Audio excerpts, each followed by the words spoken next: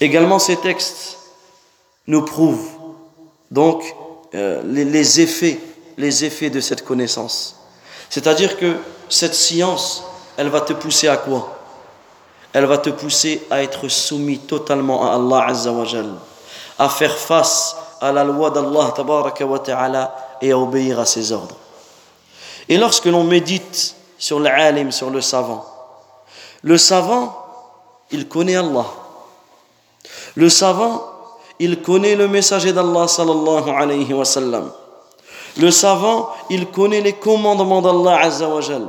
Il connaît les limites qu'Allah a fixées. Le savant arrive à faire la distinction entre ce qu'Allah Azza wa Jal il aime et agrée et entre ce qu'Allah Azza wa Jal déteste et refuse. Le savant, il agit donc conformément à la volonté divine, à la volonté d'Allah Azza wa Jal, quoi qu'il fasse. Mais à quel moment?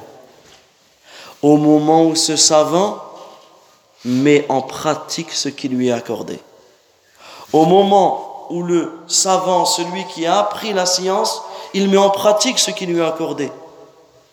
Parce que si le savant, ou si l'étudiant, ou si celui qui a appris des choses ne met pas en pratique ce qu'il a appris, ce sera un lourd fardeau contre lui.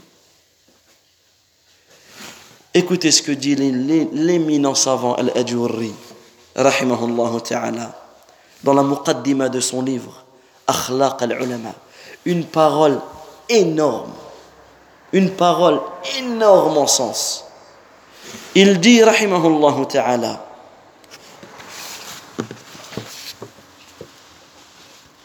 Inna Allah azza wa jal, taqaddasat asma'uh, ikhtassa min khalqih man ahab, fahadahum lil-iman, thumma ikhtassa min sa'ir al-mu'minin man ahab, فتفضل عليهم فعلمهم الكتاب والحكمة وفقههم في الدين وعلمهم التأويل وفضلهم على سائر المؤمنين وذلك في كل زمان وآوان رفعهم بالعلم وزينهم بالحلم بهم يعرف الحلال من الحرام الحق من الباطل الضر من النافع الحسن من القبح فضلهم عظيم وخطرهم جزيل ورثة الأنبياء وقرة عين الأولياء الحيتان في البحار لهم تستغفر والملائكة بأجنحتها لهم تخضع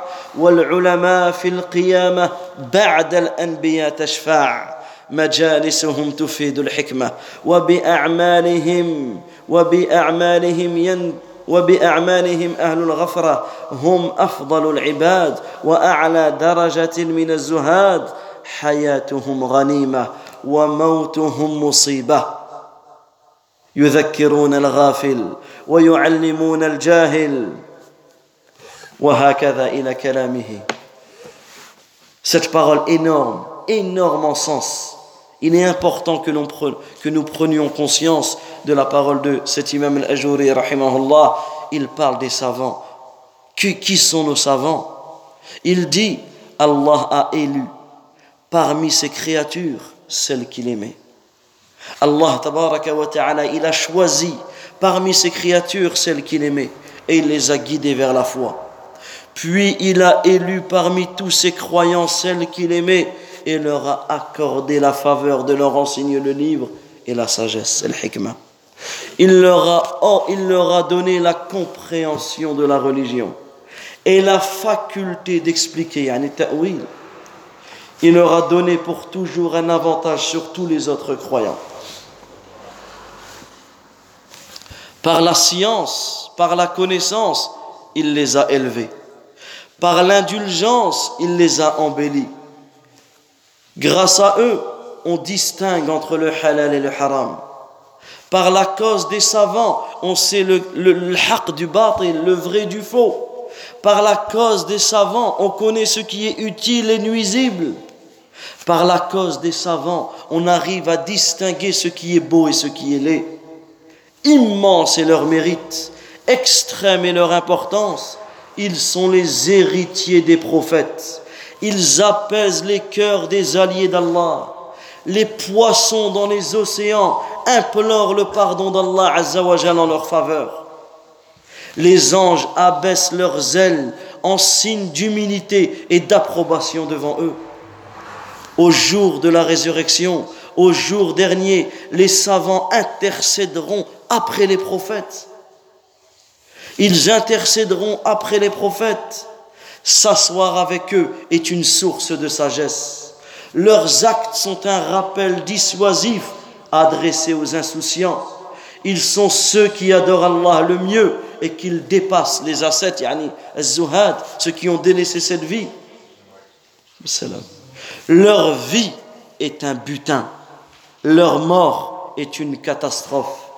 Ils rappellent les insouciants. Ils rappellent à l'ordre les insouciants. Ils éduquent les ignorants. On ne pourrait les soupçonner d'agir par traîtrise, ni craindre de eux quelque ruse. Lors d'un désaccord, c'est à leur bon enseignement que les pieux s'en remettent. La beauté de leur exhortation pousse les négligents à se repentir. Tous ont besoin de leur science. Les savants, il continue. Et ensuite il dit, les savants sont donc pour les hommes des lanternes, des lumières. Pour les contrées des villes, des phares. Ils sont la clé, yani la base de la Ummah, la source de la sagesse. Ils suscitent l'animosité du shaitan. Grâce à eux, par leur cause, leur cœur, yani les cœurs des partisans de la vérité, vivent, et ceux des partisans du faux meurent. Par la cause des savants, des égarements ont pris fin. Ils sont sur terre, semblables aux étoiles dans le ciel. Elles servent de repère dans l'obscurité, sur terre et en mer. Les étoiles dans le ciel, elles servent de repère dans l'obscurité pour celui qui est sur terre, même pour celui qui est en plein milieu de la mer, il arrive à se repérer par rapport aux étoiles. Voilà l'exemple de nos savants. On arrive à nous repérer par rapport à nos savants. Lorsque les étoiles se voilent, les gens sont désorientés.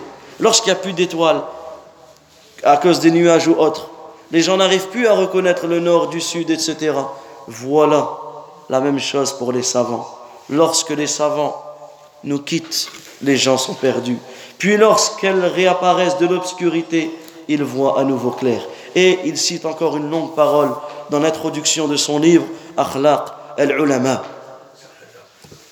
Et ensuite il a cité des textes du Coran et de la Sunna et des paroles de savants qui confirment les propos qu'il a cités.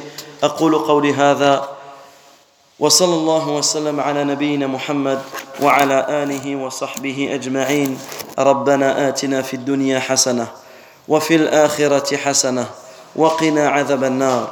اللهم إنا نسألك الجنة وما قرب إليها من قول أو عمل ونعوذ بك من النار وما قرب إليها من قول أو عمل. اللهم اهدنا إلى صراطك المستقيم. اللهم اهدنا إلى صراطك المستقيم. اللهم اهدنا وسددنا. اللهم اهدنا وسددنا. اللهم اهدنا وسددنا. ربنا لا تزغ قلوبنا بعد إذ هديتنا وهب لنا من لدنك رحمة إنك أنت الوهاب. ربنا لا تزغ قلوبنا بعد إذ هديتنا. ربنا لا تزغ قلوبنا بعد إذ هديتنا. وأصلي وأسلم على أشرف الأنبياء والمرسلين محمد بن عبد الله صلوات الله وسلامه وبركاته عليه. وصلى الله وسلم على نبينا محمد وعلى آله وصحبه أجمعين.